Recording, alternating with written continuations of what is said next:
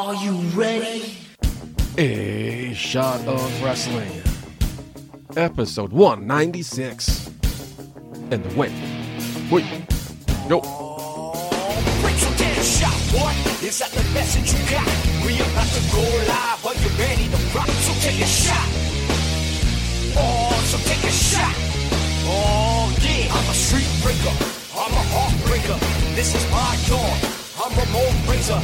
Rick Flair, Nature Boy, about to seek and destroy. It's an SOW. Let me hear you make noise. Take a shot, boy. Is that the message you got? We about to go live. Are you ready to rock? So take a shot.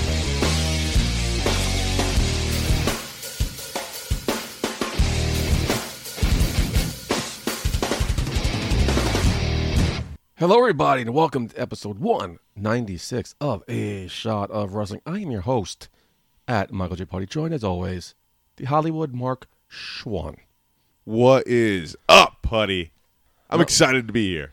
Not much, another week in the books, back in studio to wrap up the week that was professional wrestling. Oh, hell yeah, man. And, dude, 196, we're 4 more away from 200. Well, we started this one, so I guess technically 3 more away. 3 more away, excuse me. Right? Yeah. I said a couple weeks away from our anniversary, I think 4th anniversary. That's amazing, man. And we're very close to our viewing party for the Royal Rumble. Yeah, next week.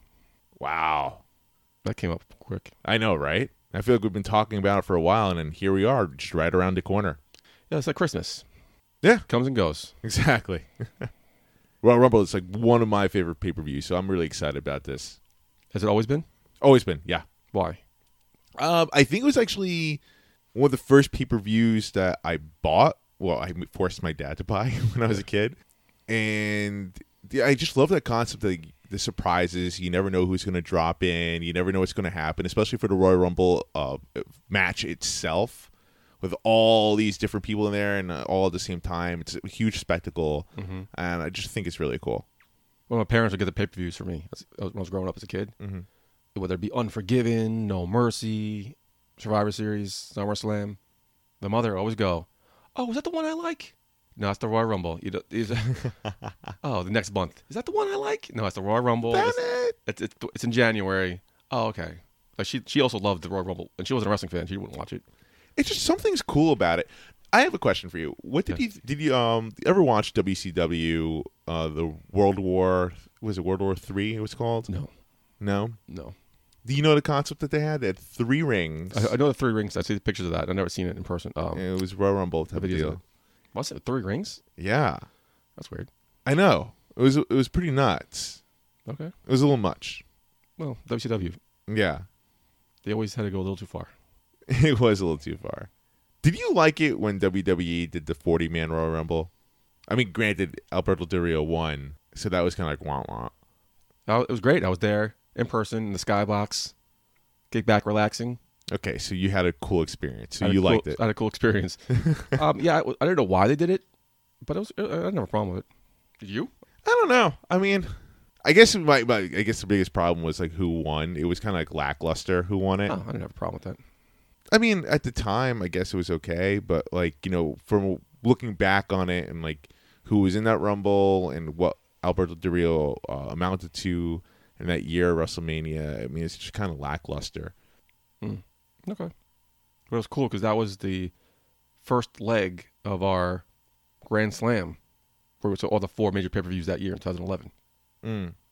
So, one thing we have to carry around for the rest of our lives is we were there in person for the 40-man Royal Rumble. All right? History was made. Yeah. What the fuck they do? They do the 50-man battle Royal Rumble in Saudi Arabia and screw us over? Dicks. Ripping me out of my history experience. Oh, you think we're ever going to see a 50-man battle royal again? The Saudi Arabia wants it. I'm sure we will. That's annoying. Like, I wonder what Braun Strowman did with that belt he won. Was it a belt or is it a? He won like an ugly a trophy. Lime green belt. I think he won both. Oh God! It was like a lime green belt. I'm like, oh, this is ugly. I feel like they never mention anything when it comes to Saudi Arabia. Like with any of the crown jewels. The only thing that really kept on going was like Shane McMahon's best in the world, which I actually liked that storyline. That was cool. It worked. Got over. Yeah. Oh, it definitely worked. But yeah. What else? Ready for football? By the time the show airs, we'll find out who's going to the Super Bowl. I know. But any preliminary guesses? I'm going to say Titans 49ers. Really? Yeah, you know what? I just think that Derrick Henry and the Titans, they have that formula that could beat the Chiefs. You know, Titans have been proving us wrong time and time again within these last 3 weeks with the people they've beat. It would be a first within 4 back-to-back weeks that a team has beaten a number 1 divisional teams back-to-back-to-back. Wow. Yeah, so that would be cool to see. And like I said, I think Titans, they have that formula that could work. You know, keep grounding out the ball with Derrick Henry. Yeah, wear him out. Yeah, keep Mahomes off the field, and it could work.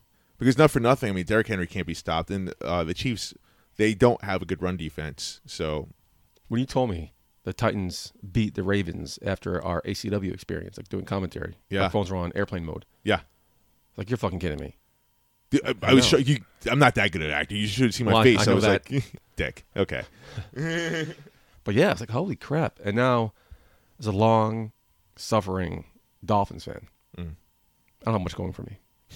Well, I'm a Jets fan. Except Dan Marino in the perfect season. We got those, but that's living in the history. You guys didn't win a Super. Oh, never mind. We won 2. Well, last time the Jets won? How many guys you have won? We've won 1. Yeah, we won 2.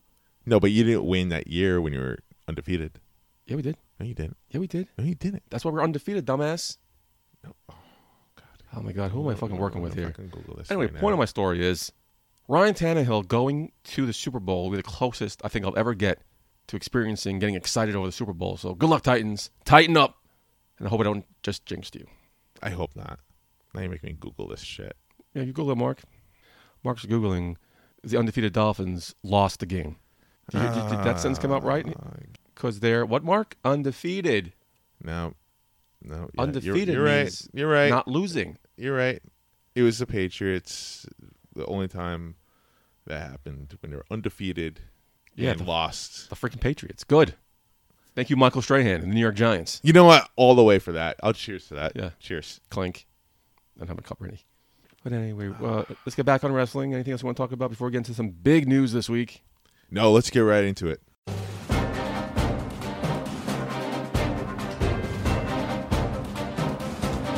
It's time for In the News with Michael J. Puddy and Marc.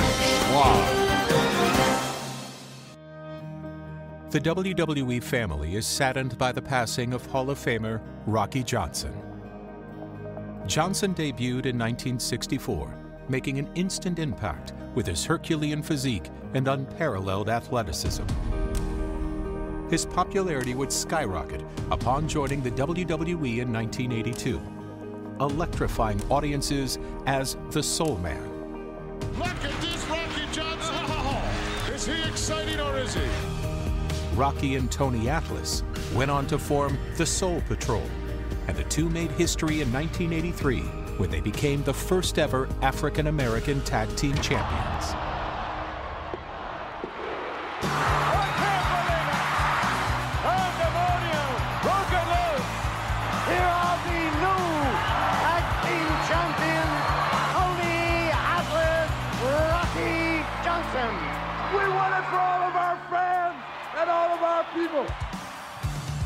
In 1970, Johnson married Ada Maivia, daughter of the legendary High Chief Peter Maivia. Rocky and Ada would go on to have a son, Dwayne. Rocky would train his son in the world of sports entertainment, and upon his debut in WWE, Dwayne adapted the persona Rocky Maivia as a tribute to his family's legacy. Father and son rocking the house here, ladies and gentlemen, at WrestleMania. Rocky Johnson's career would come full circle in 2008 as his son inducted him into the WWE Hall of Fame. My dad was a hero to me. He was larger than life. Legendary matches I witnessed as a kid. He was able to cross all lines and become one of the most dynamic and formidable performers of his time. It is my great honor to welcome my dad, Rocky Johnson. I would like to be remembered for paving the road for all athletes, no matter race, color, or creed.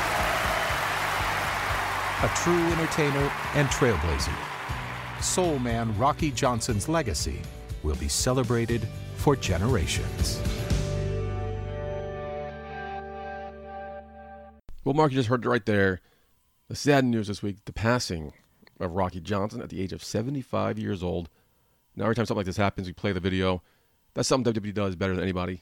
Oh, Their video absolutely. packages are, next to none. Well done. Very classy video tribute to him. Right. No, very well done. I was shocked when I heard the news. Yeah. I was texting, actually, Carson, my friend. We're just talking wrestling, and then all of a sudden he just texts me. He's like, dude, Rocky Johnson just died. I'm like, what? No. Because Carson, sometimes he jumps the gun when he hears news. Sometimes it could be like fake news or One whatever. of those, Like, so I had to look at it. I was like, all right, Carson. Because I remember he texted me, there's like a rumor like Ric Flair died at one point. And he texted me, and I'm like, all right, no way. So I looked this up.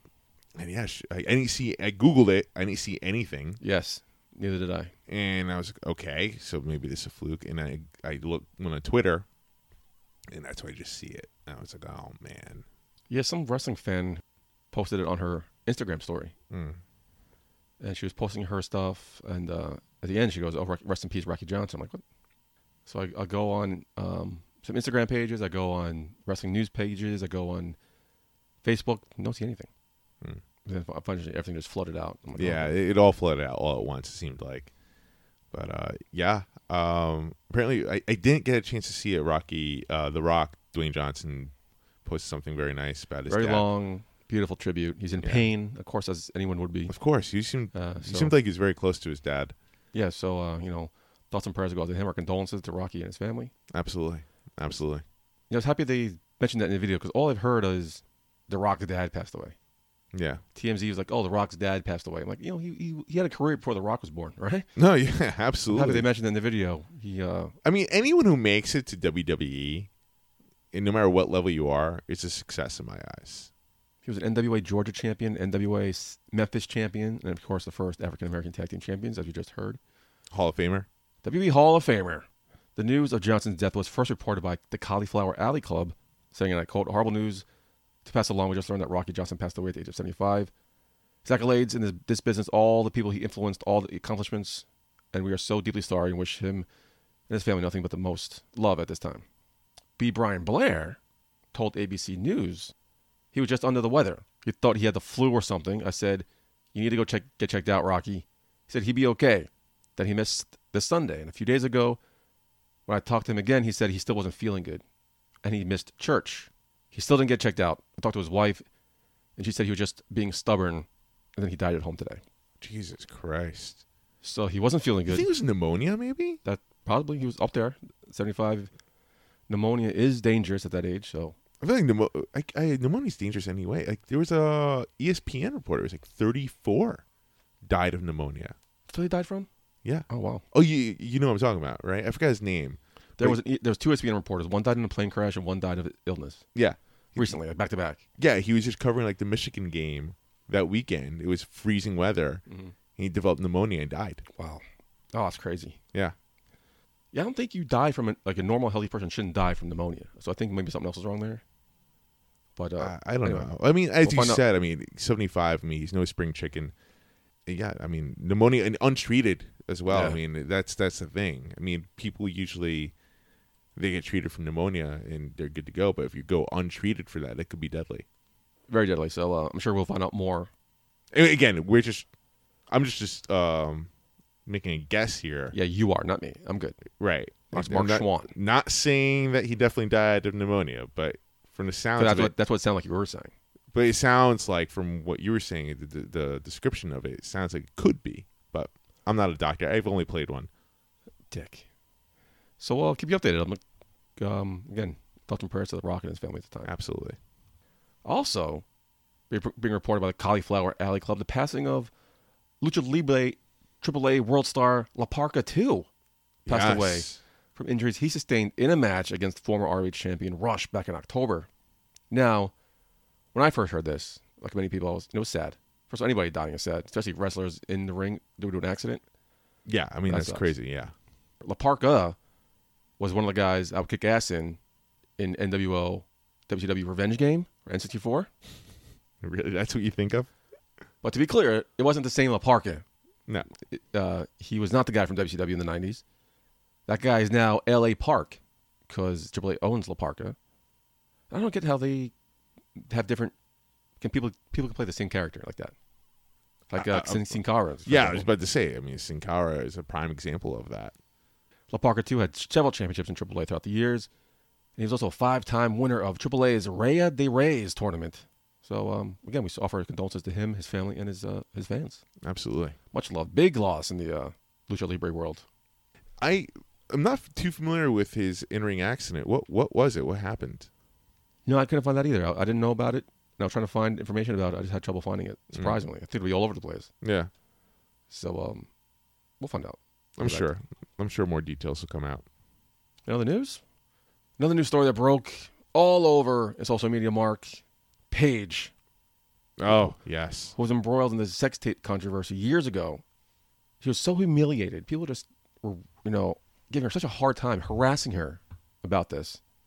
Well, during a recent interview, Triple H made a joke about how the possibility of Edge and Paige coming out of retirement, saying, well, Edge has kids and probably Paige has some she doesn't even know about. Right. It's not even a funny joke. It's not funny. Okay, and it's a funny joke if you said about Edge. Cause Did you read it or did you watch it? I read it. I watched it. Okay. Okay. That's different. Okay. Yeah, I'm on your side on this, by the way. But at the same time, my wife watched it with me too. It seemed like Triple H was already talking about something uncomfortable, so he was desperately trying to find something to break the ice. Oh, okay. It was just a failed attempt. Yeah, because funny because it doesn't make any sense. Yeah. Like you said about Edge, that would make sense. Oh, probably Edge has kids, he doesn't know about it. Right. Because that's possible. But at the same time, Paige, her reaction was obviously very strong. She felt a certain way about it, as posted on Twitter. Even my boss jokes about me. No wonder you guys still do it too. People still giving her a hard time about this? Yeah, dude, it's ridiculous, man. Like, get over it. Paige's boyfriend, Ronnie Radku, I can't pronounce his name, took to Twitter. Doing shots of wrestling. Her boyfriend took to Twitter saying, "Hey, WE, you should be embarrassed and ashamed of yourselves for letting someone like Triple H run your company and publicly disrespect one of your divas. Biased or not, I hate watching her cry over you," all caps. "Hasn't she been through enough?" That's very harsh. Very harsh. Very, very harsh. Clearly he doesn't watch the product. They're not divas anymore. The first thing I thought of. But yeah, Triple H has since apologized standing up for his woman, yeah, to Paige. Clearly, I think he recognized he was wrong. Stephanie McMahon and Paige were just out together. So you watched it. Is this a bad joke gone wrong or something that was blown out of proportion? Bad joke gone wrong. So this backlash is warranted? I believe so. Okay. I believe so. Here's the thing. Paige is already getting shit from it from a lot of other people, and now it's coming from her own stupid little trolls with nothing better to do in their lives, right? Who probably are fapping to it every fucking day. And I'm sure some girls in the back that don't like her, and I'm sure like some wrestlers are gossiping as well. But when it comes from your boss, that sends a bad message. I wouldn't feel good about that if I were her, because if Triple H said it, he's my boss, that means I could say it too. Yada yada yada. Yeah. It wouldn't sit right with me. I feel for Paige. Triple H should not have said it. If Triple H was just another wrestler, then okay. It might not be as big of a deal. But Triple H, we all know his role. It's no secret what his role is in WWE. So he should know his role and shut his mouth. Thank you. Well played. But like Triple H, obviously what he's done with NXT and what he's doing with creative, obviously he takes his role very seriously. But at the same time, when he's at interviews like this, when he's talking about talent, he definitely has to be more mindful of his role. Obviously he knows that because he apologized right away. Her father took to Twitter saying that was messed up, but it took a big man to apologize and say when he's wrong. Yeah. Okay. No respect. Yeah. Seems like no harm, no foul. Like I said, Paige and Stephanie McMahon were just out at a press tour together. We'll find out in next week's Backstage. Yeah. Make sure you tune into that show. Here are the news. Big history was made over the weekend, Mark. Last weekend, Tessa Blanchard won the Impact World Heavyweight Championship. Congratulations to her. That's a big accomplishment. Well, in an update, several female wrestlers are calling her out for using racial slurs and bullying. Impact was aware of this when they signed her. According to Dave Meltzer, your best friend, everyone in the WWE knew about the stories and her history, which is what they left uneasy feeling signing her to a deal because of her attitude issues during her 2018 Mae Young Classic appearance. Right. So this is going even then. Right. But Impact doesn't care. They're not changing their plans. They're sticking with Tessa as the face of the franchise going forward. She was removed, however, from Heavy Metal Wrestling Cease and Destroy event that's set to take place in January 24th in San Antonio. Now, apparently, this all blew up from this tweet. She tweeted, "Hey, women, try supporting one another. Cool things happen." Well, that was followed up by Chelsea Green, NXT superstar. "You've constantly put down, bullied, and belittled countless female coworkers, including me." Was it Chelsea Green first, or was it? I believe it was Chelsea Green first. Okay. Is that support?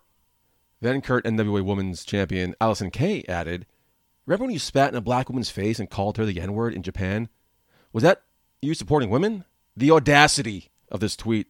The reason I've never said anything until now is because it wasn't my story to tell. I made it clear to La Rosa I had her back, and today was the day she gave me permission. You can't force someone to come forward, but you can be there for them. That is supporting women. Well, La Rosa came out. Puerto Rican wrestler Black Rose, thanking Green and Kay, saying, "Thank you so much. That story, yes, that happens on Japan 2017. If Tessa Blanchard do not remember it, can I? I am not a mean girl with any coworkers around the world. Be kind of racist is not ridiculous. It's a sickness." Well, Tessa Blanchard was not taking this, Mark. She tweeted back, "Over the last week, I've been accused of calling a fellow wrestler a racial slur. To read this allegation has been personally upsetting. To be clear, I absolutely did not use that word. That word is not in my vocabulary. That word is not in my heart. Racism is not in my heart. Yet, I know many people have to deal with racism in a way, and I will never have to. Racism is an awful part of American history, and it's equally awful that it's still part of our society today. While I do not do what was claimed, I stand ready to use my platform to support the fight against racism however I can. However, we'll take a moment to read this." End scene. Wow. Not necessarily. Allison Kay clapped back. Did she really? Yeah. Oh, breaking news, Mark. Take it away. Our Twitter correspondent. I gotta find it right now. Hold on. All right, so Allison Kay did clap back. She quote retweeted Tessa Blanchard's response, which you just read so eloquently. Okay, thank you, sir. And she says, "You can try to babyface the fans, but the majority of our peers know Rose's story is true, and that's what matters. I really hope that one day the other two witnesses of this incident come forward and further expose you as not only a racist, but a liar and an undeniable scumbag." Oh, undeniable scumbag. That's nice. Wow. So there's witnesses. Clearly, this has to be true then. There's some big conspiracy theory against Tessa Blanchard then, right? I mean, I don't know. I mean, when did this happen? Because isn't Tessa, I mean, she dated Ricochet, right? Yeah. Who's half black. And I don't think it says when. Oh, 2017. When did she date Ricochet? I don't know. And then also, isn't it her fiance, or is it fiance? She was engaged, just engaged, right? Daga. Yeah, he's a Mexican, I think. Right. So, I don't know. I mean, listen, there's no excuse to ever use the N-word. I mean, I listened to Jim Cornette recently make some comments about this, saying, like, you know, what was the context here? I mean, did they have an altercation in the match? Something went wrong, and it forced Tessa to use that language against her. If that's the case, I still don't think there's a place to use that word. Okay, I don't feel like a dick about to say that because, like, maybe she just said the word to invoke a reaction. She didn't use the word, but I guess it's the same thing. So either way, it's fucked up. But yeah, it's not a good look for sure her. There's other things you can say to invoke a reaction out of her. Right. You're lazy. Yeah, pretty much. She's a smart woman. I'm sure she could think of something better to invoke. I mean, absolutely. There's no denying. You know, she's a smart, talented woman.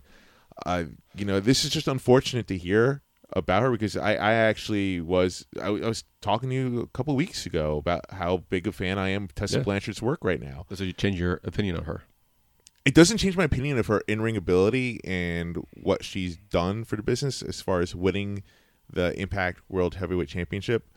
It changes my opinion of her as a person if this is indeed true. So you're saying you can separate the outside ring stuff from the in-ring stuff? I always can, yeah. I can, not even just in wrestling, just as far as just like talent and personality. Like, acting-wise, Sean Penn, I'm not a fan of him as a person, but I think he's an incredible actor. What's big of you, Mark? Because a lot of people can't do that. When it comes to Chris Benoit, the news. People have a hard time. What happened with his in-ring career? Well, for the first time that I'm aware of, his son Chris opened up about what happened in an interview with Chris Van Vliet. Vliet or Vley? Filet, I thought. No? I don't know. I could be wrong. Got a teacher in high school who's Van Vliet. Vley? I don't fucking remember anymore. Good job, Puddy. He says, and I quote, the news is fucking nonstop. It was either about steroids, or that Nancy Grace joke. It was terrible, man.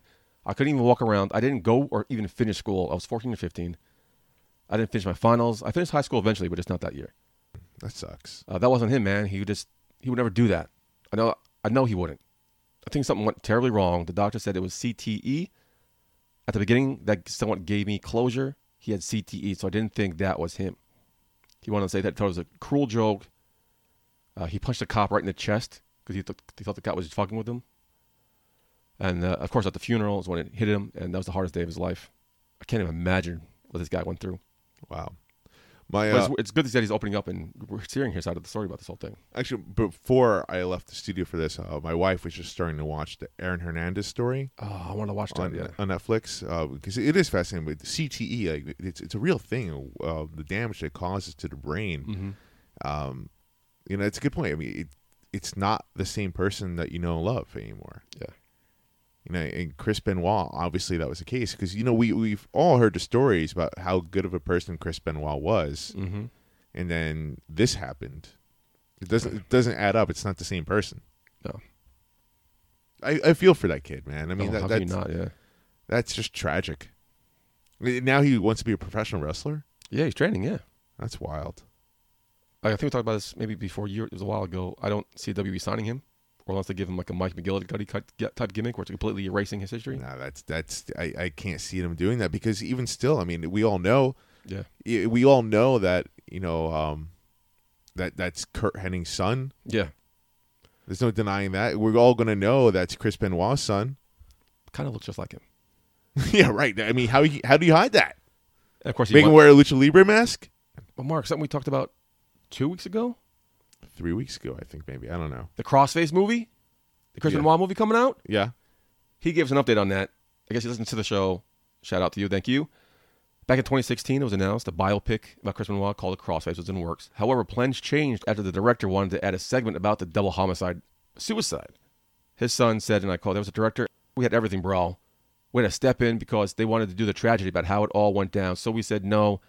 They didn't have our permission. She sent us the script, and at the end was the whole murder-suicide. Everything was going to be in it, so we said no. So now they're thinking about making a documentary about his father's life. Mm. But that movie has to include that, doesn't it? To show it or to allude it? I wouldn't show it. I wouldn't show it. You got to mention, allude to it, mention it. Like maybe maybe you talk about it at the end of those movies. Oh, the scroll. Maybe you see him going to bed one day, and then next time we hear about the news, what happened? You don't show what happened. I don't know. Even still, I mean, think about, say you're this kid, right? And this is how your dad went out. Do you want that to be in a movie? That's why I'm glad he had permission for that. And we put an axe to this because why would you want to relive that? No, not at all. I get why he turned it down, why he said no. But even still, you want to do a documentary now? How is a documentary not going to bring this up? Well, they're in control. They can help bring it up however they want to bring it up. If they even want to bring it up at all. It has to be brought up. They could just end the documentary and focus on his life as a father. And you're going to have the elephant in the room? Really? You're going to talk about Chris Benoit. You're not going to talk about that. Yeah. It has to be talked about. When you talk about Chris Benoit, that's going to come up, or it's just going to be a thing that's just hanging. It's like, okay, and I mean, don't do anything then. If you don't want the subject to be brought up, and I understand why, then don't do anything with it. Don't have a documentary. Don't have a movie about it. Don't have a book about it. Live your life. Well said. Thank you. The news. W is reportedly willing to do everything in their power to stop the revival from leaving. Their contracts are coming up very shortly. They've been offered big money deals with fewer dates. They've already turned down $550,000 a year. They did turn that down, huh? Wow. A new offer was reported to be much higher than that. but there's no rush to sign on their part. Adding to speculation, they trademarked Shatter Machine as a team name for wrestling and merchandising purposes, leading many to wonder if that is something they're going to use elsewhere. Mark, what do you think the Revival's going to do? What would you do if you were the Revival? Well, they're going to get big money no matter where they go. Yeah. I mean, they're either banking the fact that WWE can make them an offer that they absolutely cannot refuse, or maybe it's not even money for them. You know, It doesn't sound like it is at this point.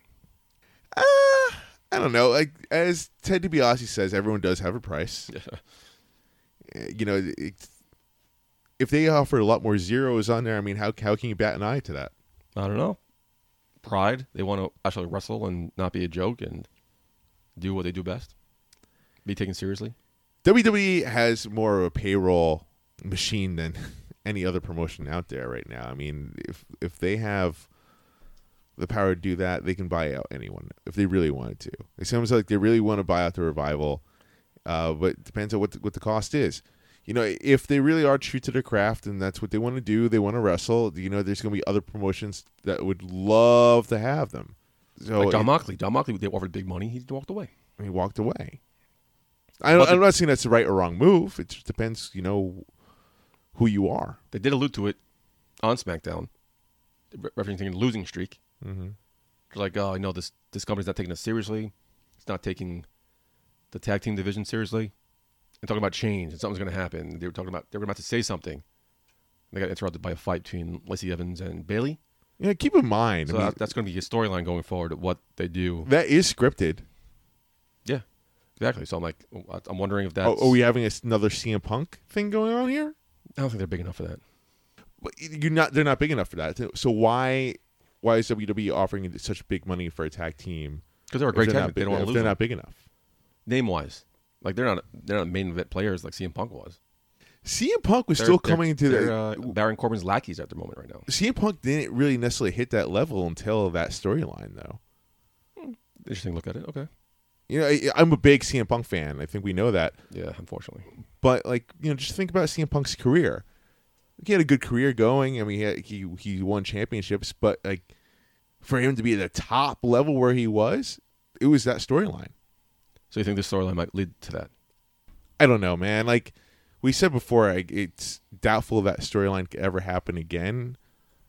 If it doesn't, I mean, it was so long ago, it was a decade ago. I mean, it would be cool to see a different version of that with the Revival. I'm not saying that's what it is right now, but it sounds like they're playing on, they're blurring the lines a bit here with this.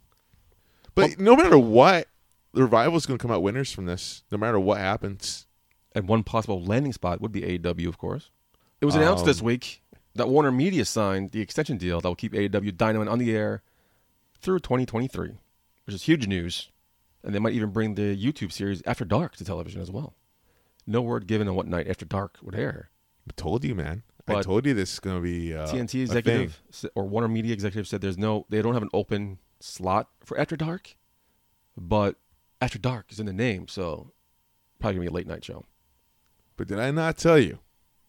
AEW is going to be a thing. You didn't think it would last 2023?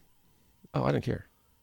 Dave Meltzer is reporting the deal's worth $175 million, around $45 million per year, with the option to renew in 2024 at an increased cost, which will make AEW profitable for the foreseeable future.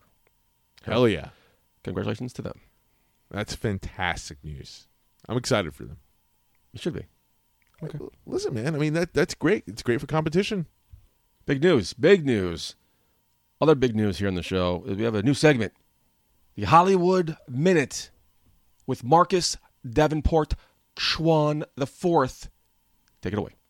First off, that's not my name. It's Mark. It's cool. Never mind. Don't even think it's cool. It's Mark Alexander Chouen. Davenport sounds more Hollywood. Marcus Davenport Chouen IV presents the Hollywood Minute. Hollywood, take it away. Well, according to WWE.com, WWE Universe knows all about the illustrious sports entertainment career of The Rock. Now they're going to learn even more about his early journey as a youngster. NBC announced that what's it called? Young Rock? Young Rock. Young Rock. It's going to be an 11-episode comedy series set to focus on the Great One's childhood. All right, you gonna watch that? Yeah, I've got intrigued there for that. Like young Sheldon for men. Right. I wonder who's going to play Young Rock. He is going to be in it, though, The Rock. Is he? He did say he's going to be in it, so. Well, he had played his father in the past. Right. That'd be good. See if he does that again. That'll be interesting to see. So, soon to be WWE Hall of Famer, Batista has landed a major role in a new television series for Apple TV Plus. That's according to Deadline. He's going to co-star with Jason Momoa in the hit series C. Huge news for Dave Bautista. Yeah, and for the Roman Reigns lookalike. It's now its second season. It's created by Stephen Knight, and it's directed by Francis Lawrence. You have Apple TV. Do you watch that show? I haven't seen it yet. I just finished watching the morning show. Okay. It seems like there's a lot of good content on there. Apple TV Plus. There's no word yet though on Batista's character. Although we do know that this season it's going to feature cast and crew who are blind or have low visions. It's done to help bring authenticity to the world. Oh, interesting. Yeah, that's wait. very interesting. Good for him. And then in other news in the Hollywood world, The Miz, he's going to be hosting a new USA Network reality competition series. It's going to be called Cannonball. It's going to feature contestants from all over the country competing in different water-based challenges, all for the chance at a $10,000 prize.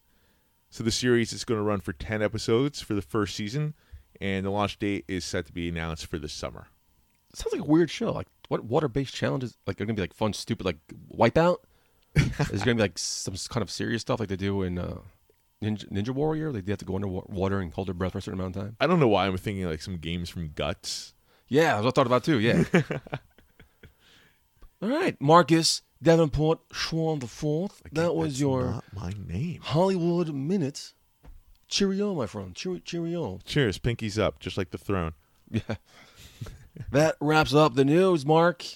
We have an interview this week. Yes, we do. You look so like glib about it, man. I love this guy. BWF. He won the the Road to Gold? Road to Gold. You should know this. You're a commentator for BWF. You should know what he won. And he doesn't like me? Listen, I'm a big fan of Hank Flanagan. He just recently changed his name. I don't know who that guy is. You don't know who this guy is. Yeah, I've heard of Hank Flanders. I'm curious to see why the name changed. Well, we're going to find out. Abel, take it away.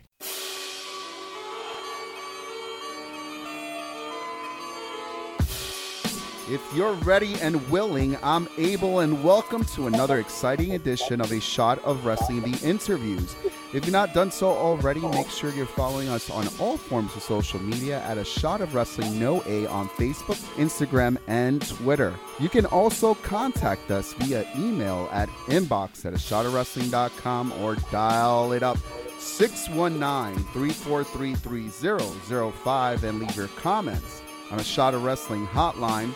Now we say it time and time again that wrestling brings us together, and today is no different. Today we are joined by the one, the only, Hank Flanagan.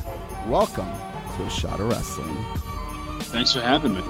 Dude, it's a pleasure to have you, and I really appreciate that in this past year, we've kind of started developing a friendship between good old Hank Flanagan and A Shot of Wrestling, thanks to our friends at BWF.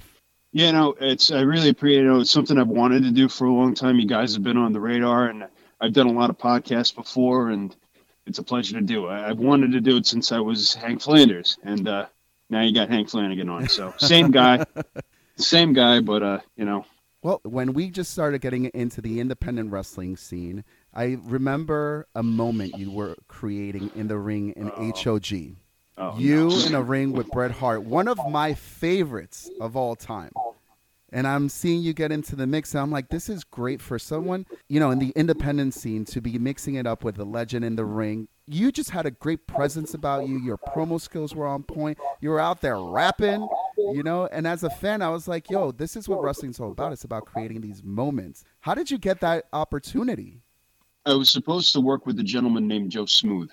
Joe Smooth is a big rap fan, and DNA is a big wrestling fan. And Bret Hart, we tried to get Bret Hart at House of Glory for years.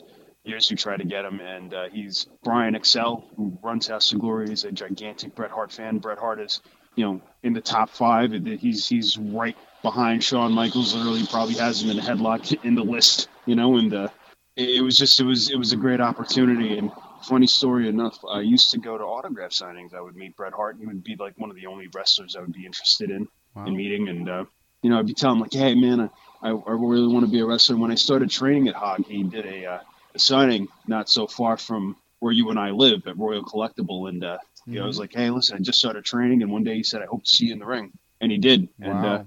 And that moment was a little bittersweet for me because I originally wanted to wrestle, but I got to show off my very poor rap skills. Not at all. I thought you were pretty good. Oh, thank you. I appreciate it. I mean, this is one of the first images that I had of you in the ring and doing your thing, and I'm like, he's not that bad. Wrestling, you have to adapt. You have to adapt to anything that's given to you. So, and make the best of it. I mean, you could go out there and shit the bed, and you've seen it time and time again with people on TV, not on TV. You know what I mean? And you could point them out, and who, even though again, like I said, the moment was bittersweet. It was good to be in there with my hero, my idol. You know what I mean? It was something else. Is there any other moments in your career so far that stick out to you that have made you to the person and the wrestler that you are today? Oh yeah, the Kevin Nash thing. When you smacked me. Mm-hmm. Wrestling Sonya Strong, wrestling Nikki Heat, being in the ring with Matt Striker. Getting in the ring with Cody Rhodes, not in front of a crowd, but more of a seminar situation.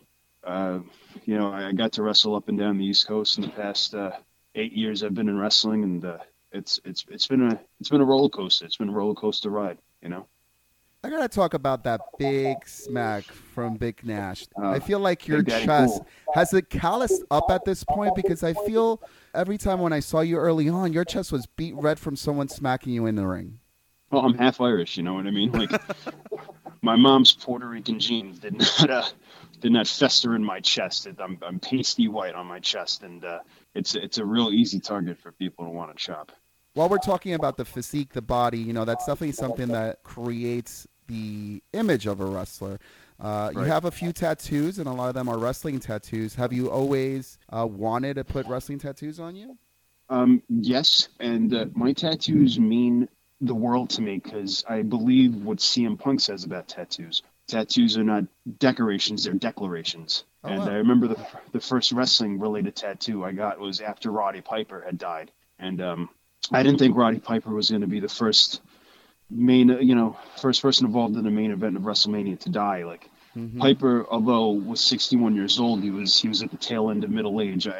He didn't get to live to be an old man, and I find that it's an epidemic in our line of work of early deaths, and Piper definitely made his mark on this in the professional wrestling business and acting too. And and it wasn't just some things I take from Piper that are just not just promo wise. I know you said nice things about my promos before we got on the air.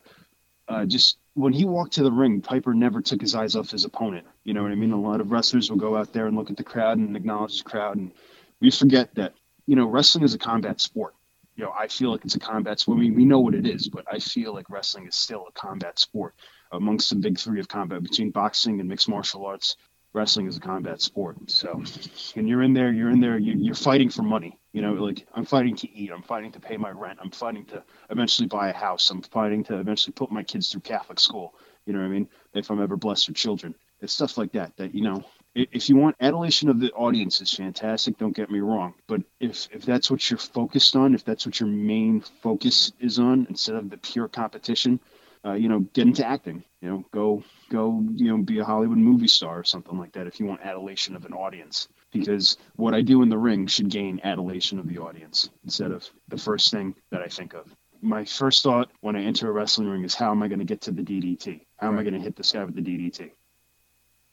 No, it's true. And I learned a lot from you even before you get into the ring. And this is during our time at BWF, because you were one of the first who really came up to, when we were beginning commentary for that promotion, you came up to us and kind of just broke it down, like, what do you need from me? Like, what information do you need? And, you know, that was eye-opening for us, new into the business, being like, yo, this is someone who's very focused, who's very passionate, who, you know, definitely has a story to tell in the ring, and he wants to make sure that the people telling the story with their voices, you know, are still able to correlate, you know, the message as you're saying. So thank you for giving us the time to talk that through, because that's definitely something that we do now when we approach others. We're like, hey, just remember that first time, you know, when Hank approached us and we were talking about like what we were going to put together, you know, that was awesome. So thank you for that.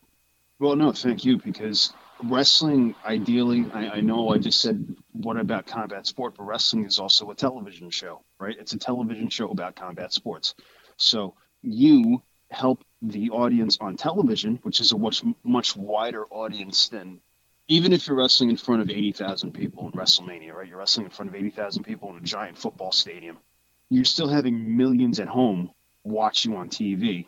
And what comes along with your fight, with your art, is the soundtrack to that fight, to that art, you know, whether it be the music or you guys, you know, it's just like every move, you know, you have to say why I'm doing this move, or, you know what I mean? You have to paint the picture, you know what I mean? Along with calling the action in the ring. And you do that well, because in our conversations, just open our eyes to how much you guys really go out of your way to tell the story, because, you know, in your battles with Marconi there, you know, you were telling us exactly like, hey, you know, I'm really going for this move because of my background with him, like, you know, because of our history together. We're going to go be battling back and forth. And I'm trying not to share too much about the backstage stuff, but it was just very impressive to think of all the small details, because as wrestling fans, those are the details that really matter. You know, it's something that could make you stand out. It's something that a fan could go, oh, he did this different, or, you know what I mean? Like, you know, it's something I've always liked that Shawn Michaels did, especially when he was portraying a protagonist, right? Mm-hmm. If you really want to get literal about it, he would do things that weren't so nice. You know, they were rule breaking, but as a kid, I was like, oh, that, you know, he's getting his comeuppance. He's getting what he deserves. You know what I mean? Like, he was Bugs Bunny, you know, It was who didn't do the nicest things either, you know, because right. Bugs Bunny. Well, you mentioned also that wrestling is a combat sport. You know, a lot of people consider it a performance. So tell us a little bit more about that. You know, wrestling is a combat sport with the guise of performance art, right? Like, we know it's performance art, but it's still a combat sport performance art, if that makes any sense, right? Because at the end of the day, you're still going to see two guys beat each other up, and you're going to see a winner and loser, right? There has to be a winner and loser, unless, you know, it doesn't mean anything. You know, wins and losses matter so much that even if a guy on television has lost and say he gets fired from his job, if he goes back to the indies, the regular casual fan, you know, like, you know, the families that go, you know what I mean? Like, oh, he's a loser. You know what I mean? He'll be branded as a loser. You know, you don't want to be branded as a loser. So wins and losses matter. You know what I mean? They should matter. And, you know, with the advent of UFC, you know, especially back when Tito and Chuck were fighting, you know, it was pro wrestling. Tito Ortiz was originally he originally wanted to be a pro wrestler. Mm-hmm. And, you know, he was a fantastic amateur wrestler. And then he saw Tank Abbott, and, you know, he got hooked up with Tank Abbott. And then, you know, Tito and Chuck were the first faces, real faces of the UFC on its own brand, on the merit of its own brand. Now, in this year where you see a lot of translation between strikers in the UFC coming into the performance of the WWE and vice versa, you know, do you see yourself in the future maybe getting into an octagon? It's a goal. Getting in the boxing ring, getting in an octagon, it's definitely a goal. Maybe I don't know how far it'll take me, but it's absolutely a goal. I love fighting. You know, I'm just made to be a fighter. You know what I mean? I was never interested in sitting at a desk, or even if I worked construction, I'd want to work in demolition. You know, you're fighting a building. You know, firefighting. You know, that's a fight too. You know, it's like it's the only other dream I had aside from fighting is being a fireman. You know, that's fighting a building. I'm just made to fight. You know, I'm made to fight. I've been blessed with a big mouth and the urge to want to fight. You know, whether it's verbally, physically, and these guys in the UFC understand that although you're getting rocked in the face and there's serious injury that comes with that, it's also entertainment. People want to see a story. People want to see, it's like, again, we'll just go right back to Tito and Chuck. The story was Tito was this brash California surfer kind of bro, you know what I mean?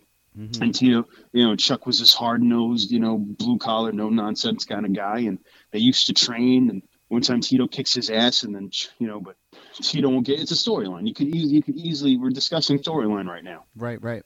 You mentioned we've seen it. You have a big mouth, and you were raised to fight. So tell us a little bit about your adolescence. Like, were you a bad kid? Did you get into a lot of fights? I wasn't a bad kid. Like, I grew up during, we're both from New York City, and this is a very, we're going to touch on a social topic here, but I'm half Irish and half Latino. My mom's Puerto Rican, my dad's from Ireland, right? Mm-hmm. And I grew up during the height of stop and frisk, and I was not stopped or frisked at all. You know what I mean? Maybe it's the color of my skin. I don't know what it is, but I've never, I did my fighting in school. Okay. With the bad kids. I've been suspended numerous times from school for fighting, and I would get into fights with kids on the block, but I was never going out there and trying to like sling rock or anything like that. I was too scared to do anything. Yeah, I was defending myself. You know what I mean? Whether it was like my mouth, or because by the time I was 14, I was 6'2". Like maybe it was that reason, or maybe I've been blessed with a nice face and some guy's girlfriend, and well, whatever. You know what I mean? Yeah. Or just some guy who's just looking for a fight. Like, hey, you're looking at me a funny way. It's it's New York. Then boom, here. Yeah, it's New York. It's just just bumping into somebody. It's like boom here. And and that's what it is. And I've lost my and then as you go out drinking. You're in a, I thought I was Conor McGregor sometimes, and I can see some similarities, actually. Thank you. Appreciate it.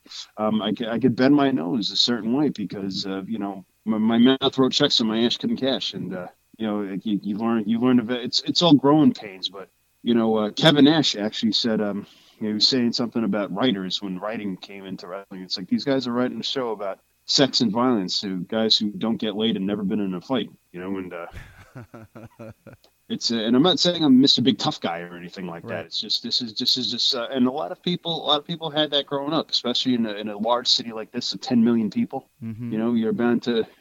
It's just frustrating me right now because it's like we have this anti-bullying campaign out right now about talking it out. And don't get me wrong, talking it out is a great way to resolve your problems, but sometimes a straight left to the jaw would also solve those problems too.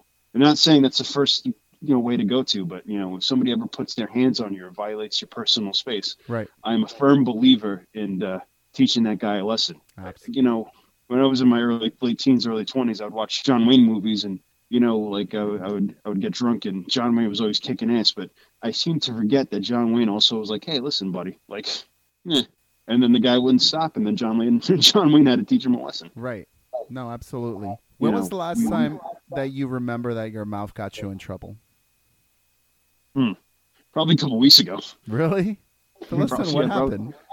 Oh, I can't even remember. But sometimes I have this problem of talking before I think about the repercussions, because sometimes you forget that people also don't like to hear the truth. Also, the truth could also be what you think is the truth. Mm-hmm. And sometimes your opinions aren't just warranted. And I said that to a friend of mine, and this person got upset, and I called later to apologize, and I was like, hey, listen, I said what I said had upset you, and I didn't want to upset you, and I apologize. That's all through going. That's like physically, probably the last time my mouth got me in trouble was probably in my early 20s. Well, you're maturing. 21, 20. You're maturing. You're at least approaching it in a sensible way where you realize maybe you hurt your friend's feelings, and you went back into apologizing. In wrestling, a lot of times when you're evolving, you're maturing, and a lot of changes happen.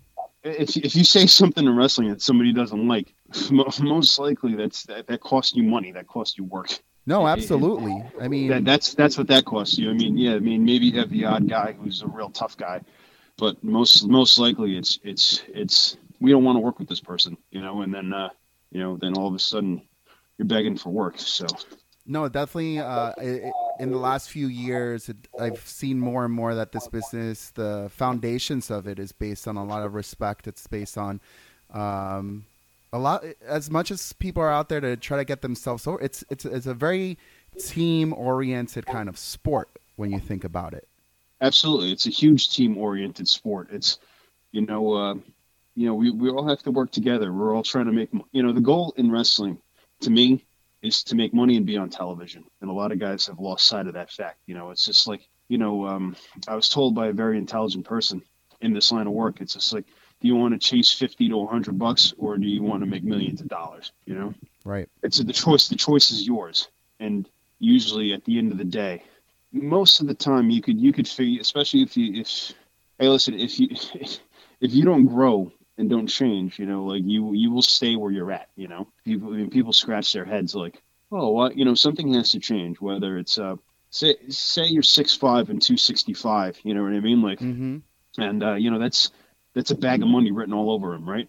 And Right. if he's working the Indies for 10 years, it's either you're not talented, which is very rarely the case, Right. or if you've done something to make somebody upset, Mm-hmm. and it costs you something, You never know who's in that crowd.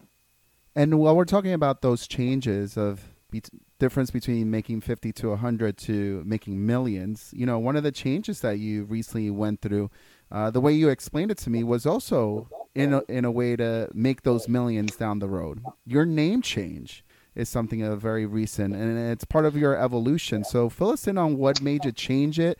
And then, but also, from the beginning, how did you choose your original name in the ring?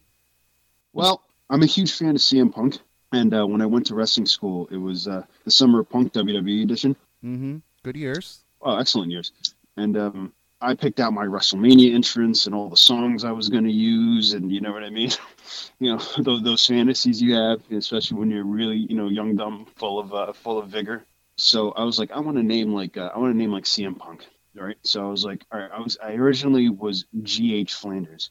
GH is from King of the Hill. Cotton had a son. We named him Hank, and then he had another son years later, a baby, when he was elderly, and he named his son Good Hank.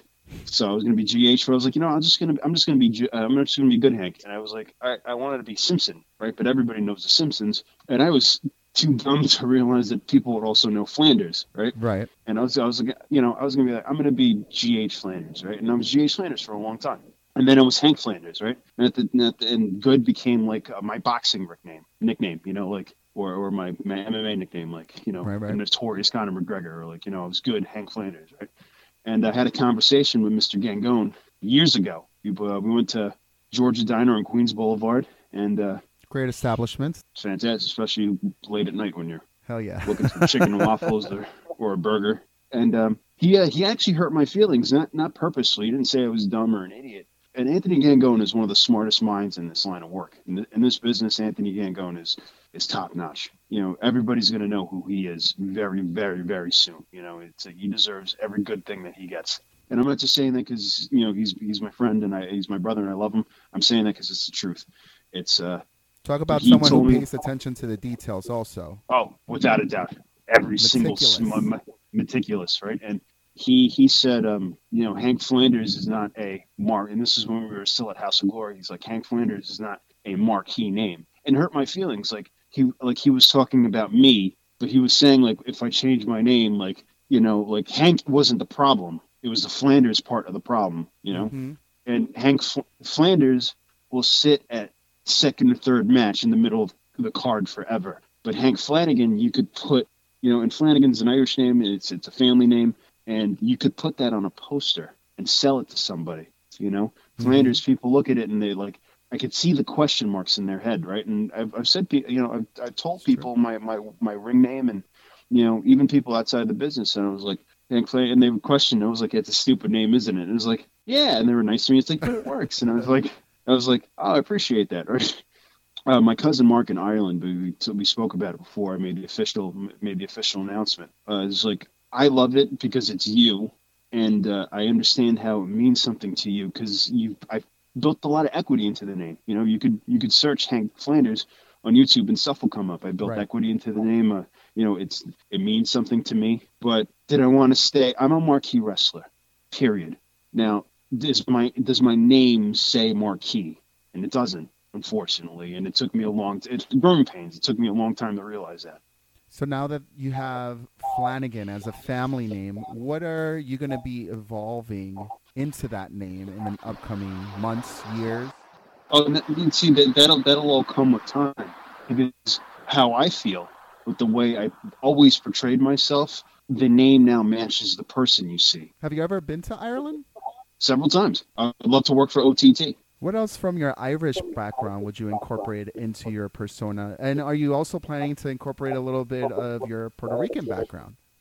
I think if you look at me, I think it's incorporated already. But no, I wear a kilt. You know, it's who I am. You know, I'm from New York. You know what I mean? I'm an Irish Puerto Rican from New York, and it's just like that's exactly how I would act in regular life. You know, and it's my persona. You know, every time I come out or I present something to you, it's not too different from the guy speaking to you right now. You know, it's again, me turned up to 11. Anthony again once said, he goes, I think Hank is a toned down version of you, you know, and it's no, I have no problem, you know, and that's the thing. I had no problem with who I am as a person, where I'm from, and, you know, my background, my ethnic background. I've never had a problem with that. In fact, I think when it comes down, when people just make their ethnicity who they are, you know, not to say that Conor McGregor is a perfect example. He's from Ireland, you know, he's from Ireland, right? He makes a good point of it, but it's not the sum total of who he is. You know what I mean? Like, you know, I see a lot of wrestlers, especially Puerto Rican wrestlers, do this a lot, you know, and it's just like they make their entire persona who they are, you know, where that's not, there's so much more that Latino wrestlers, I believe Proud and Powerful do this. Absolutely. You know? The reason I feel that wrestlers really use their ethnicity as something that they promote is because it's so identifiable.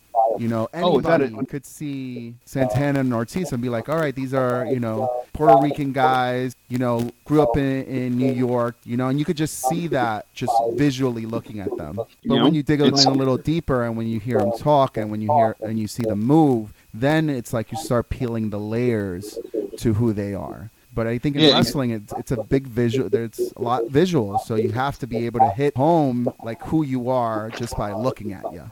Exactly, and I feel like just the way I cut my hair, you know what I mean. The way I talk, I'll turn it up a little bit, you know, when I'm talking, you know what I mean. And it's and I speak that way when I get angry too, you know.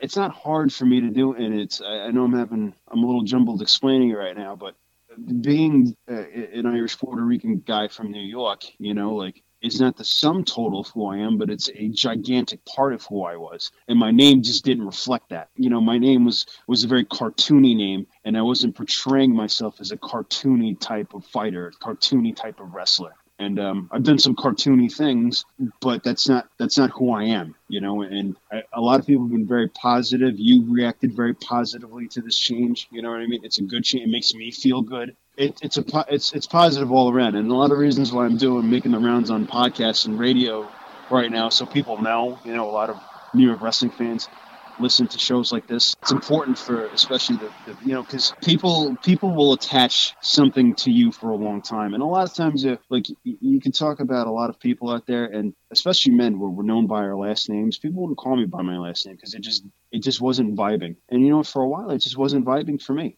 And you know, your name is it's who you are. You know, it couldn't be the man with no name. You know.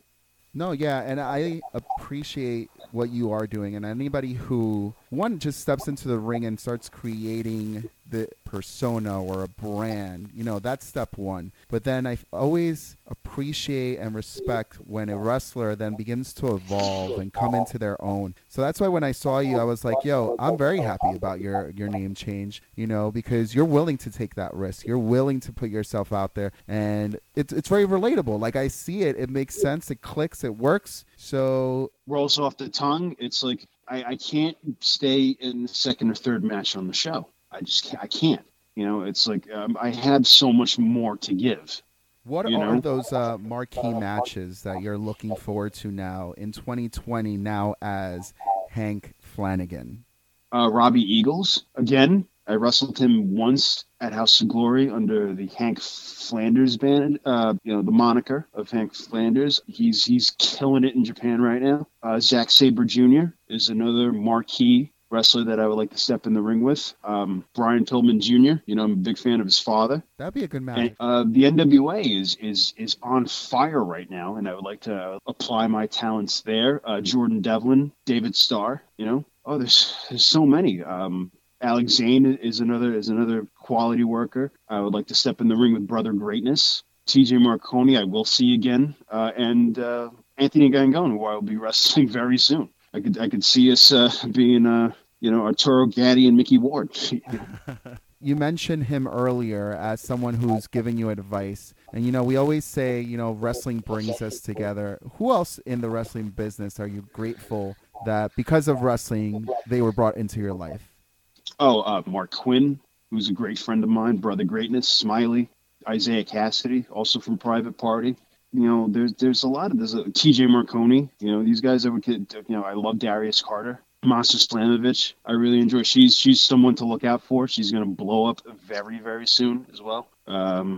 Dominic De Niro, I'm a big fan of him. You know, he's a good person. You know, again, that's a guy that's going to blow up soon. There's a lot of guys. It was a shame I didn't get into the ring with Matt Travis. That's something that sucks. I didn't get, God rest his soul. I didn't get in the ring with Matt Travis. He was a good man, good talent. And I miss him dearly. You know, it's a shame what happened. And but there's a lot of good people in wrestling. There's a lot of good people that have surrounded. You know, Matt Stryker really helped me out. In what way? Snake Rock. Matt Stryker and I wrestled once, and I emailed him years later to thank him because maybe I was too young and too naive and stupid to really see outside of the box. And I emailed him one day, and he's like, yeah. And then I actually spoke. He was like, yeah, he's like, thanks for the nice email. And I actually followed up when I got to see him like a year later. And he was like, you know, you're going to be just fine. You know, he's like, you are going to be. He's like, you know how I know you're a decent human. It was really nice for him to say, oh, you're a decent human being. It's just like, how many years did you write me that email? A year ago, and you're here right now talking to me about it. It's just like another good soul in this line of work. Matt Stryker, another good soul. You know, and then the promoters, Hakeem, the promoter for Battle Club, you know, gave me a shot. You know, and of course, my trainer, you know, Amazing Red, and Brian Excel, who gave me the canvas for years. How is the training at HOG? Oh, it was the best. It was hard. It was grueling. He demanded everything from you. It was I recommend that school to anybody. It's the best school in the country. Anybody out there doing anything should give 110% at anything they do. I always had a hard time doing that when I felt like my heart wasn't in it, you know, or it's just like, what's the point? Or like, this is what God put me on earth to do. You know, that's just me personally. But if you're out there and you're doing something, give it your all. Put your heart and soul into it. And if you don't, go find something that you can put your heart and soul into. February 28th is right around the corner. I'm excited to see this match between you and Gangone. What else do you have as far as goals or on your bucket list for 2020? Money in television. It's only January, you know what I mean? It's you know how things could change from day to day, let alone month to month or an entire calendar year. So true, so true. I don't know if it's because meeting a lot of you guys and kind of understanding your perseverance and seeing how within a matter of months could be in one spot and then in a couple other months be in a completely different spot. You know, I always stand true to, you know, what you are today doesn't necessarily have to be who you are 2 months from now, 3 months from now, or even a year. You know, if you want to change and if you want to be something better, a better version of yourself, go for it. Exactly. And this is not just wrestling stuff. This is life stuff. Leroy Green. Sorry, Leroy Green. I forgot to mention Leroy Green. For years, a hidden talent, and now everybody knows who Leroy Green is, as they should. Well, Hank, I'm sure we're going to be seeing a lot more of you in the upcoming months. If we want to continue this journey with you into your future, where can we follow you on social media? I'm good Hank Flanagan on Instagram. Follow me, ladies. G Hank Flanagan on Twitter. And just type in Hank Flanagan on your search bar on Facebook and shoot me a friend request. Please, no weirdos. I don't know if we could guarantee that. But no, yes. You cannot. But definitely give this guy a follow. And thank you so much for spending the time today talking to us, man. Oh, no, it's my pleasure.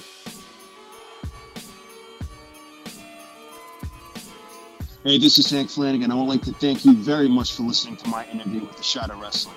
And if you want more of The Shot of Wrestling podcast, listen to him every Monday on Spotify.com.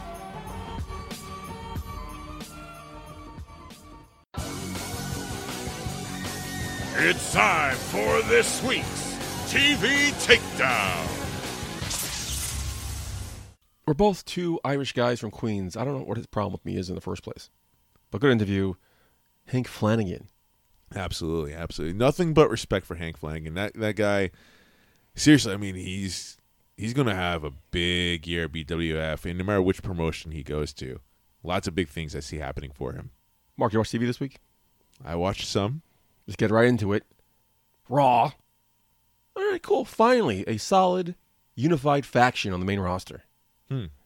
Okay, how many years have I been doing these factions of 3? Right. Teams of 3. Now we got a team of 4. I mean, Undisputed Era's been killing it in NXT.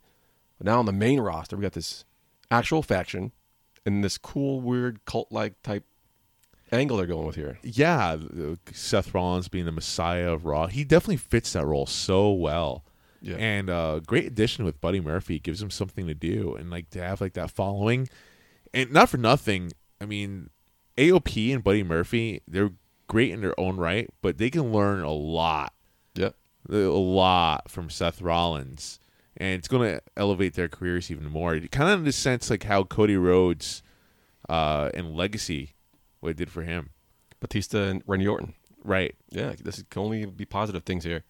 I was tired of seeing Buddy Murphy lose to Aleister Black. He's too good to lose like this. Yeah. Now it makes sense. Hopefully, this is just elevating him to the next, which obviously it is. Yeah, he's being saved from Seth Rollins. But it also did remind me he was sitting there all dejected from losing again. Do you remember how quickly Anakin Skywalker turned to the dark side and killed Mace Windu? Yeah. I remember watching that. I'm like, that was way too quick. This was a little too quick, too, for Buddy Murphy just popped up and then low-blow Big Show. A little too quick. Maybe I would like to see maybe drag on to next. I mean, I guess the concept of not for nothing, but it's not like Buddy Murphy was a face. He wasn't performing as a face. That's true. I could understand if he was, why you would say that, but it wasn't so out of the realm for him to do something like that. Do you think there'll be more followers? I wouldn't mind seeing more followers. I don't mind it either. I don't get too big. But maybe add a couple more people. Maybe add a woman. If they kept it to like how the add Ruby Riott. Oh, give her something to do. She's coming back soon, right? Oh yeah, that would be good. That would be a good one. Thank you. You know, like keep it the way how the Ministry of Darkness was, not necessarily the corporate ministry, but the Ministry of Darkness. Like that was like a good amount of people in there. Not too crazy. When it got to be the corporate ministry, that was a little too nuts. Yeah. Which you know what? Not for nothing. I still thought it was cool. Yeah, it was cool. It was fucking really cool. But they weren't NWO when they got too big. Yeah, they were big, but not for nothing though. NWO overstayed their welcome when they were too big. Mm-hmm. You know, corporate ministry when they were too big, it wasn't for too long. That's true. So that worked out. We'll see. We'll see what happens with it. I wouldn't mind to see like a bigger group. It's been such a long time since we've seen something like that, and they have enough people on the roster to do it. Yeah, absolutely. So looking forward to it. Yeah. I watched NXT. Mm-hmm. Pretty good show. Yeah. It's funny how we talked about last week how the lack of depth and the lack of really interest in the AEW women's division, but yet NXT you have a 20-woman battle royal. Yeah. Talk about depth. Oh my God, it's wow. They've got so many women. They have a stacked on that roster for NXT. Yeah. Good for them. WWE in general, they have such a large women roster. They could have their own division for sure. But yeah, I feel like we see the same 4 women in title picture. Yeah, because they really build along anyone else. They need to do a better job of committing to the other women to make them more well-rounded. Yep. You know, but it's great to see Mercedes Martinez, my girl Santana Garrett. who had both met the same night at the BWF show, not BWF, BCW show. Now they're here on the NXT. Awesome. Good for them. Good for them. Yeah. They look great. They always look great. You know what I mean. On the main show. That's what I meant. What the fuck are you talking about? I'm just saying, buddy. You're a perv. Oh, me. I'm the perv. I'm talking about the in-ring work. You're talking about the looks. They're women, Mark. Marcus Davenport, Chouen the Fourth.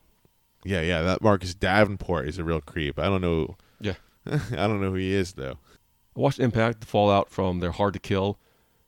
No fallout whatsoever. They just show clips of the pay-per-view and they sit-down interview with the new champion, Tessa Blanchard. They kind of dropped the ball there. I figured the whole world might tune in to see how they're going to follow this, and it was just a 5-minute interview at the end of the show. And that's why Impact is Impact. Kind of thought they dropped the ball there. Yeah. SmackDown. Mark, I'll let you have this one because you haven't said anything. Because you haven't asked me. You haven't asked me anything. Since when do I need to ask you? You always jump in and cut me off every chance you get. God, then I keep going then. SmackDown. No, let me speak. Let me shoot my shot, man. Jesus Christ. You're grumpy tonight. I don't know I'm what's problem. grumpy. I gave you a new segment. I'm never grumpy. Your own chance to shine on the show, and now you're being grumpy. You should be thanking me.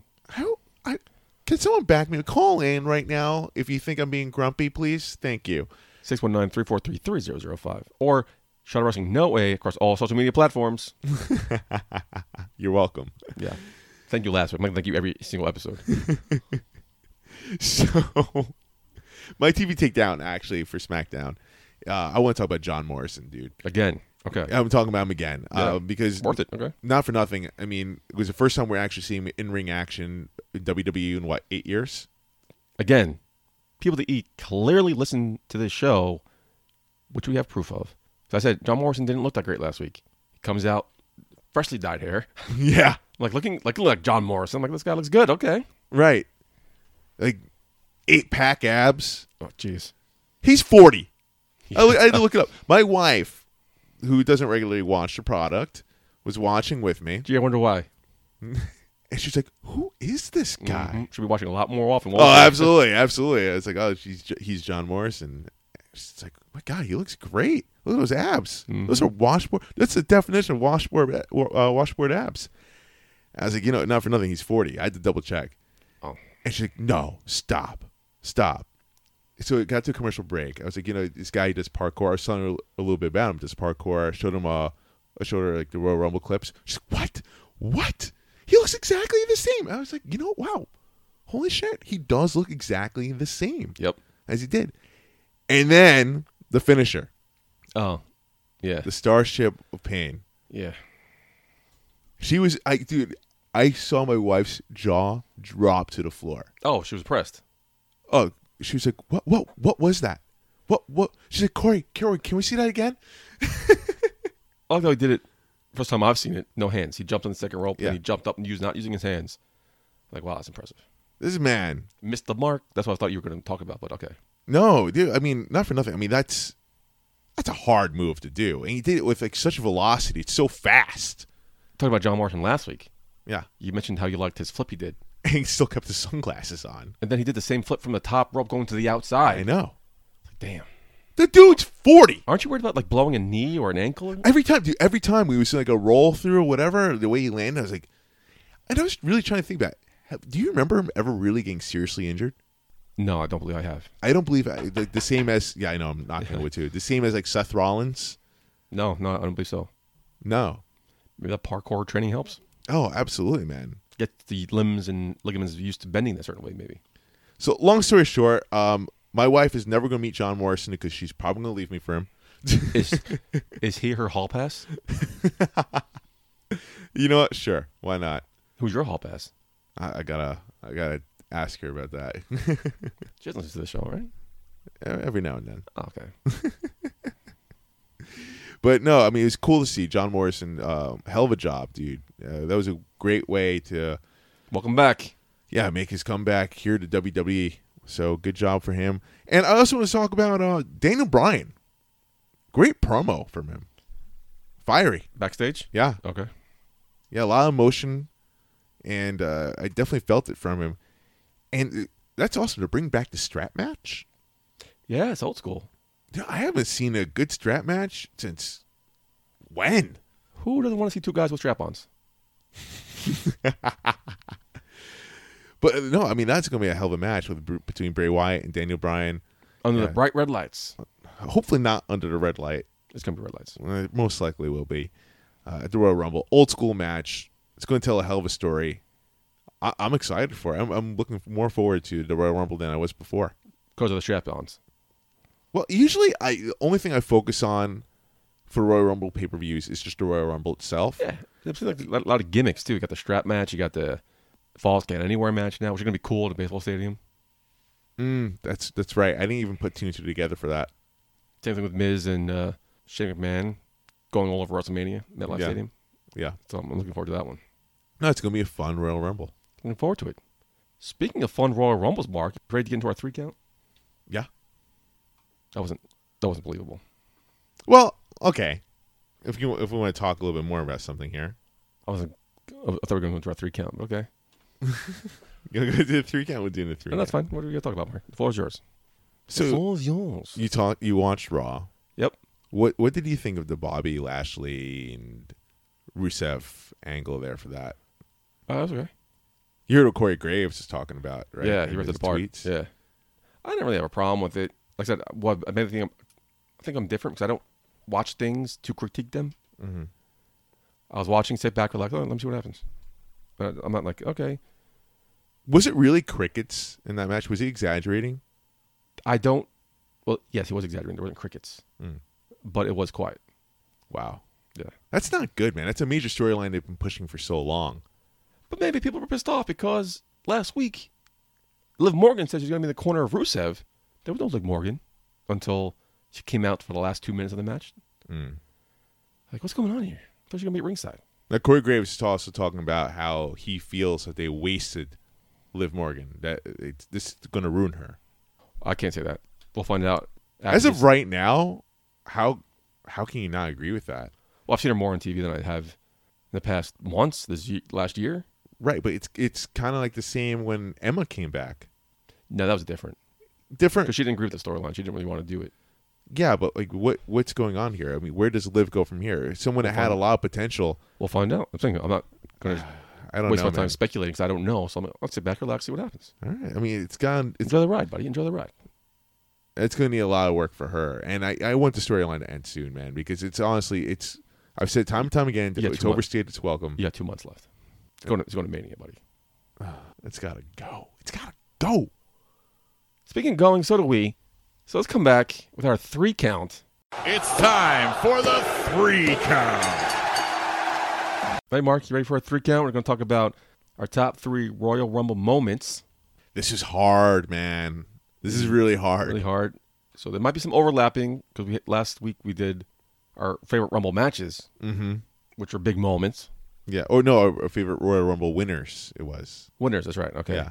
But in describing that, we just talked about moments. Now, this is not necessarily just for the match itself. It's for Royal Rumble, the event, the show altogether. Yes. Dude, this is really tough. So I think I told you when you pick the Attitude Era because you clearly don't know what moments mean. But I'm gonna let that go now. Marcus, the floor is yours. All right. So my number 3 moment. I swear to God, if anyone similar, there's no way you have anyone not on my list. I'm just letting you know. Go ahead.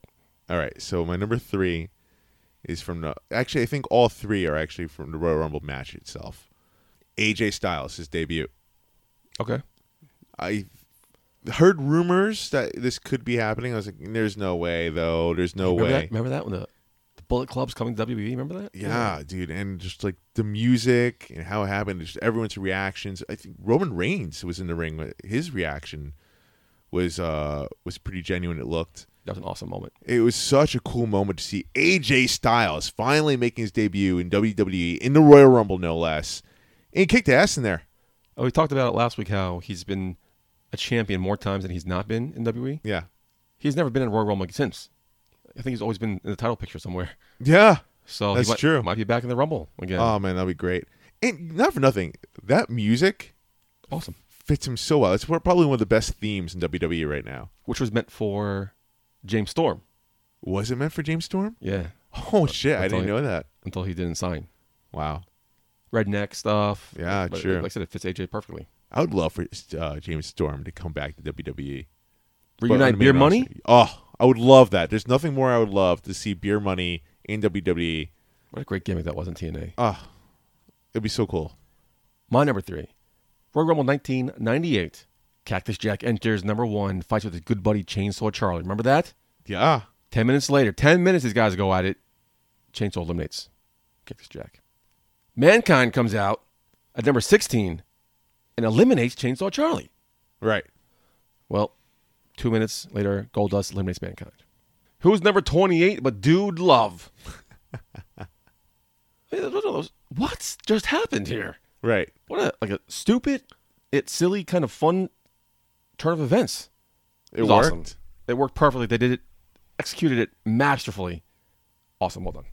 Only Mick Foley can do 3 characters in one night on one match. Because that was what got me as a kid thinking this, like, what if this was real? All right? Like, I think at the time we knew it was predetermined. I forgot how old I was in 1998. If I just said that out loud. It's still real to me, damn it. Too many shots of wrestling. But, like, I always think of what if what I'm watching is real. Yeah. Right? How do you not have a main event going into Raw? Do you have a main event plan the show starts? Right. Like, what if Mankind didn't get eliminated? Who's going to be number 16? What if Dude Love didn't get eliminated? What was the backup plan? But it was all predetermined, so I was wasting my time thinking about the endless. Anyway, number 2. I'm loving these drunk confessions that you have on the air. And I'm not even drunk yet. Hello.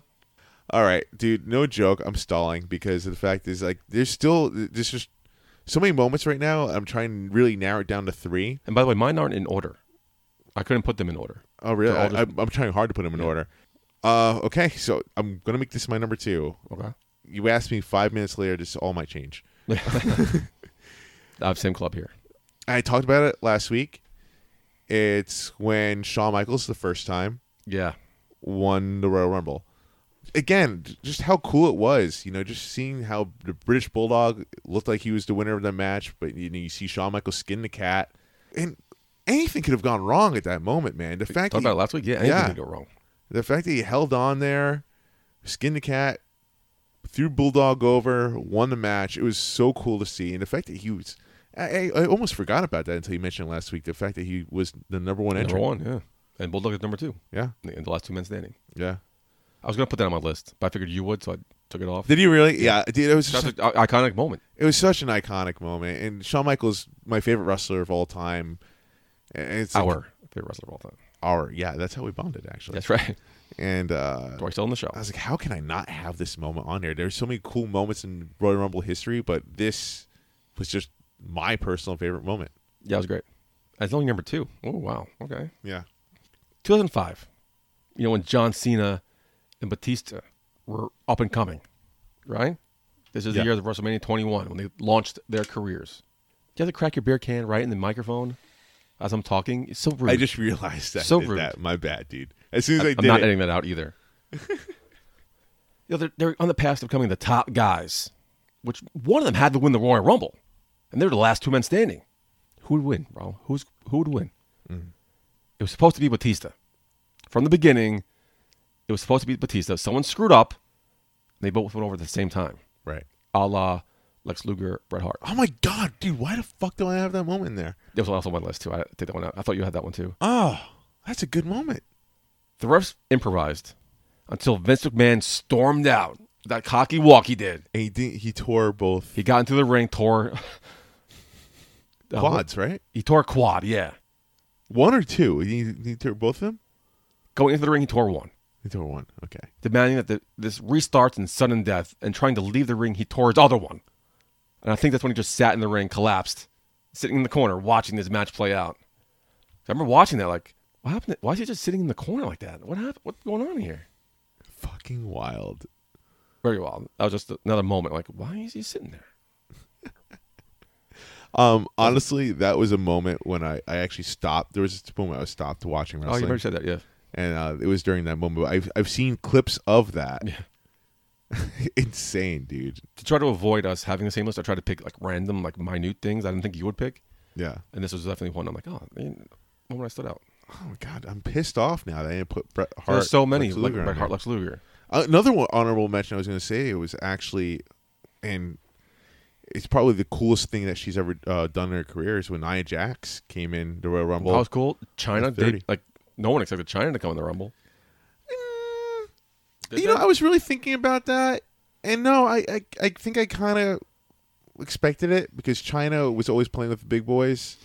Nia Jax, for her to come in at this time, I mean, intergender wrestling is so taboo nowadays. So it's more of a moment. That's why it's more of a moment. Taboo. The fact that, but not to discredit what China did or even Beth Phoenix. Yeah, and Karma. Excuse me, I almost forgot about that. Everyone did. Don't feel bad. But, I think just because Nia Jax did what she did, and she took a hell of an RKO. Yeah. She eliminated some people. Yeah, she eliminated some people, too. So she almost made my list. I was going back and forth on that, too. But, honestly, my number one moment, my favorite moment, it's actually pretty recent. The first ever Women's Royal Rumble. Really? Yeah. Okay. Yeah, dude. Talk about that. Honestly, I think that's just such a huge moment for the women's revolution. I'm all about the woman power in wrestling, and to see them get that match and have it be an ongoing thing now, it's so cool. And we got to see some great returns there as well. Yep. And fitting winner for it to be Asuka. Didn't necessarily know. I mean, she's got her undefeated streak at that time.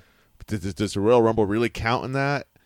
Or if she does lose that, if she gets thrown over, are we going to hold that against her? But she did wind up winning, which led to a hell of a match at WrestleMania. I know people have some critiques about that match in general, but I loved it. So Royal Rumble, first ever Women's Royal Rumble, is going to be my favorite moment. I missed that match. Really? Because I went to get a hot dog, get something to eat, get a drink, and the lines were just so long. God, man, that sucks. So next thing I hear Charlotte. I hear the match going on. Next thing I hear is Charlotte Flair's music. I'm like, what? Damn, I missed her breaking the streak. Yeah, I was online somewhere. That was a good match, dude. You missed a good one. Yeah. Again, it's hard to narrow down the list. The Undertaker moment, the Yokozuna casket match. We talked about scarred me for life. Yeah. And we're trying to think of categories for a 3 count. I give you a couple lists. You pick which one you want. Yeah. One of them I mentioned to you, surprise entrance. Yeah. It's my honorable mention. 2002, Mr. Perfect, coming out of nowhere to enter the Royal Rumble, and not only entering the Royal Rumble, hanging with the likes of Stone Cold, Triple H, and he left. I think it was the final 4, final 3. What a show, Mr. Perfect! Wow, that's a cool moment. I don't remember that moment. That was a huge Mr. Perfect then. Yeah. So see him come back. The fact that he lasted the final 4. Yeah, it was great. Wow. Third place it was actually. Yeah. Wow. Outlasting Stone Cold Steve Austin. Now I feel like I need to watch that Rumble. Oh shit! Let's go. That's the show. Yeah. But you know me, Mark. I'm very loyal to the guys I like. I don't waver in my support for them. Mm-hmm.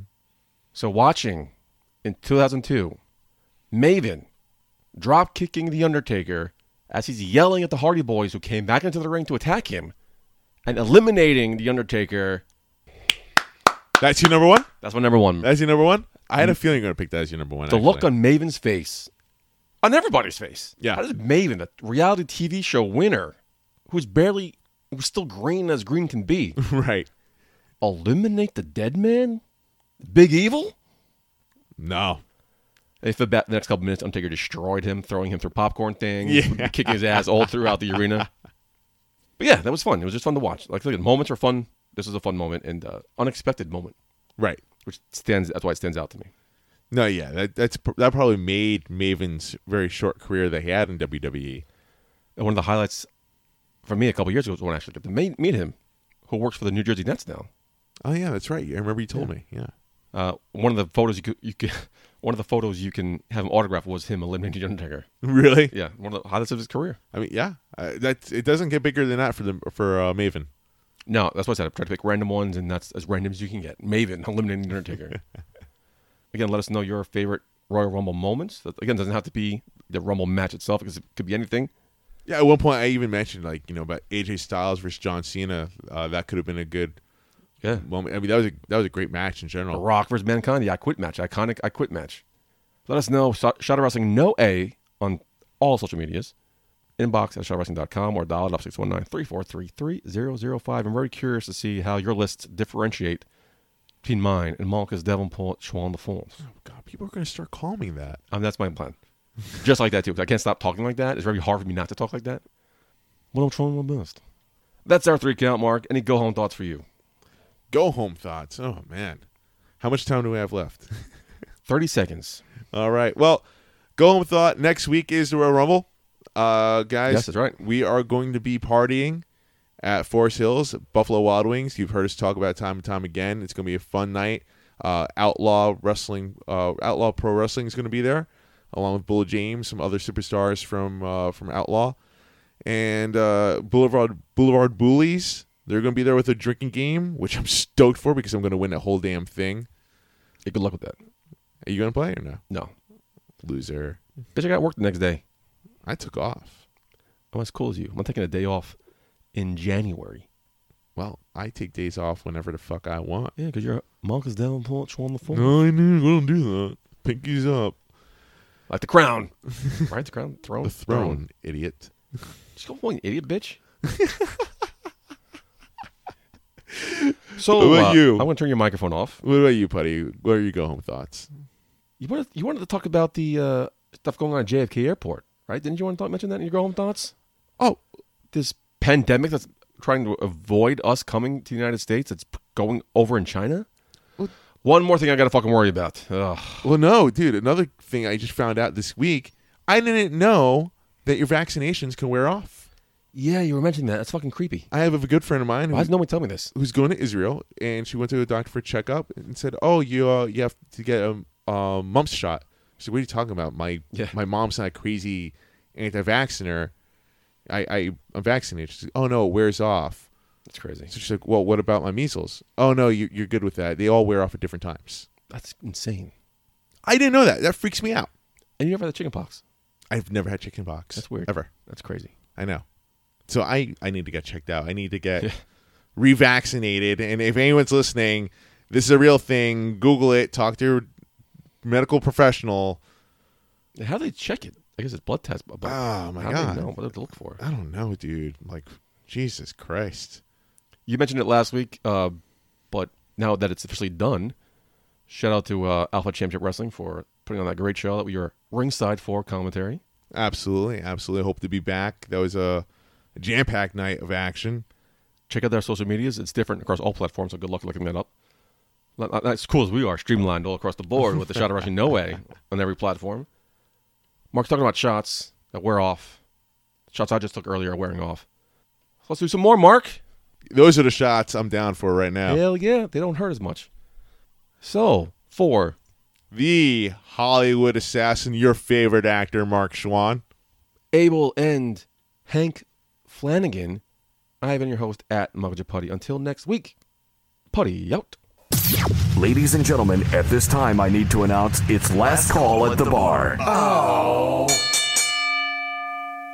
Well, just when you think you're done, they bring us back in. We're still here with Hank Flanagan. Now, you've made it to last call, and it's very simple on how you play. I ask you a question, and the first thing that comes to your mind is the first thing you should answer. Are you ready? Fair enough, and I've heard last call plenty of times in my life, so. Well, then away we go. What is your favorite adult beverage? Jameson. And proper 12. Other than wrestling, what is the other thing you nerd out to? Music. What iconic wrestler, dead or alive, would you like to be in a ring with? Eddie Guerrero. What is your motto in life? Day at a time. What is the worst job you ever had? Male stripper. In your opinion, what is the best sports team in American history? New York Yankees. Who was your mark-out wrestler growing up? Shawn Michaels, Bret Hart, Chris Jericho, Eddie Guerrero, and Jake the Snake Roberts. What was the best wrestling event that you ever attended as a fan? Survivor Series 2011. Oh, shit, nice. And finally, If your career ended tomorrow, what is the one thing you want to be remembered for? Putting on a good show and being a good fighter. Well, Hank Flanagan, thank you for joining us on this episode of A Shot of Wrestling. I'm sure there's going to be many more events we'll see you in the near future. Happy New Year, and we'll see you very soon. Happy New Year, fellas. Thanks a lot. Hey, baby, I hear the bell ringing, hip tosses and body slams. Oh, my. And maybe you seem a bit confused. Yeah, baby, but I got you pinned. Ha, ha, ha, ha. But I don't know what to do when I see them with that golden case. They're cashing it in. Authority all in my face. What is a man to do? Good night, everybody.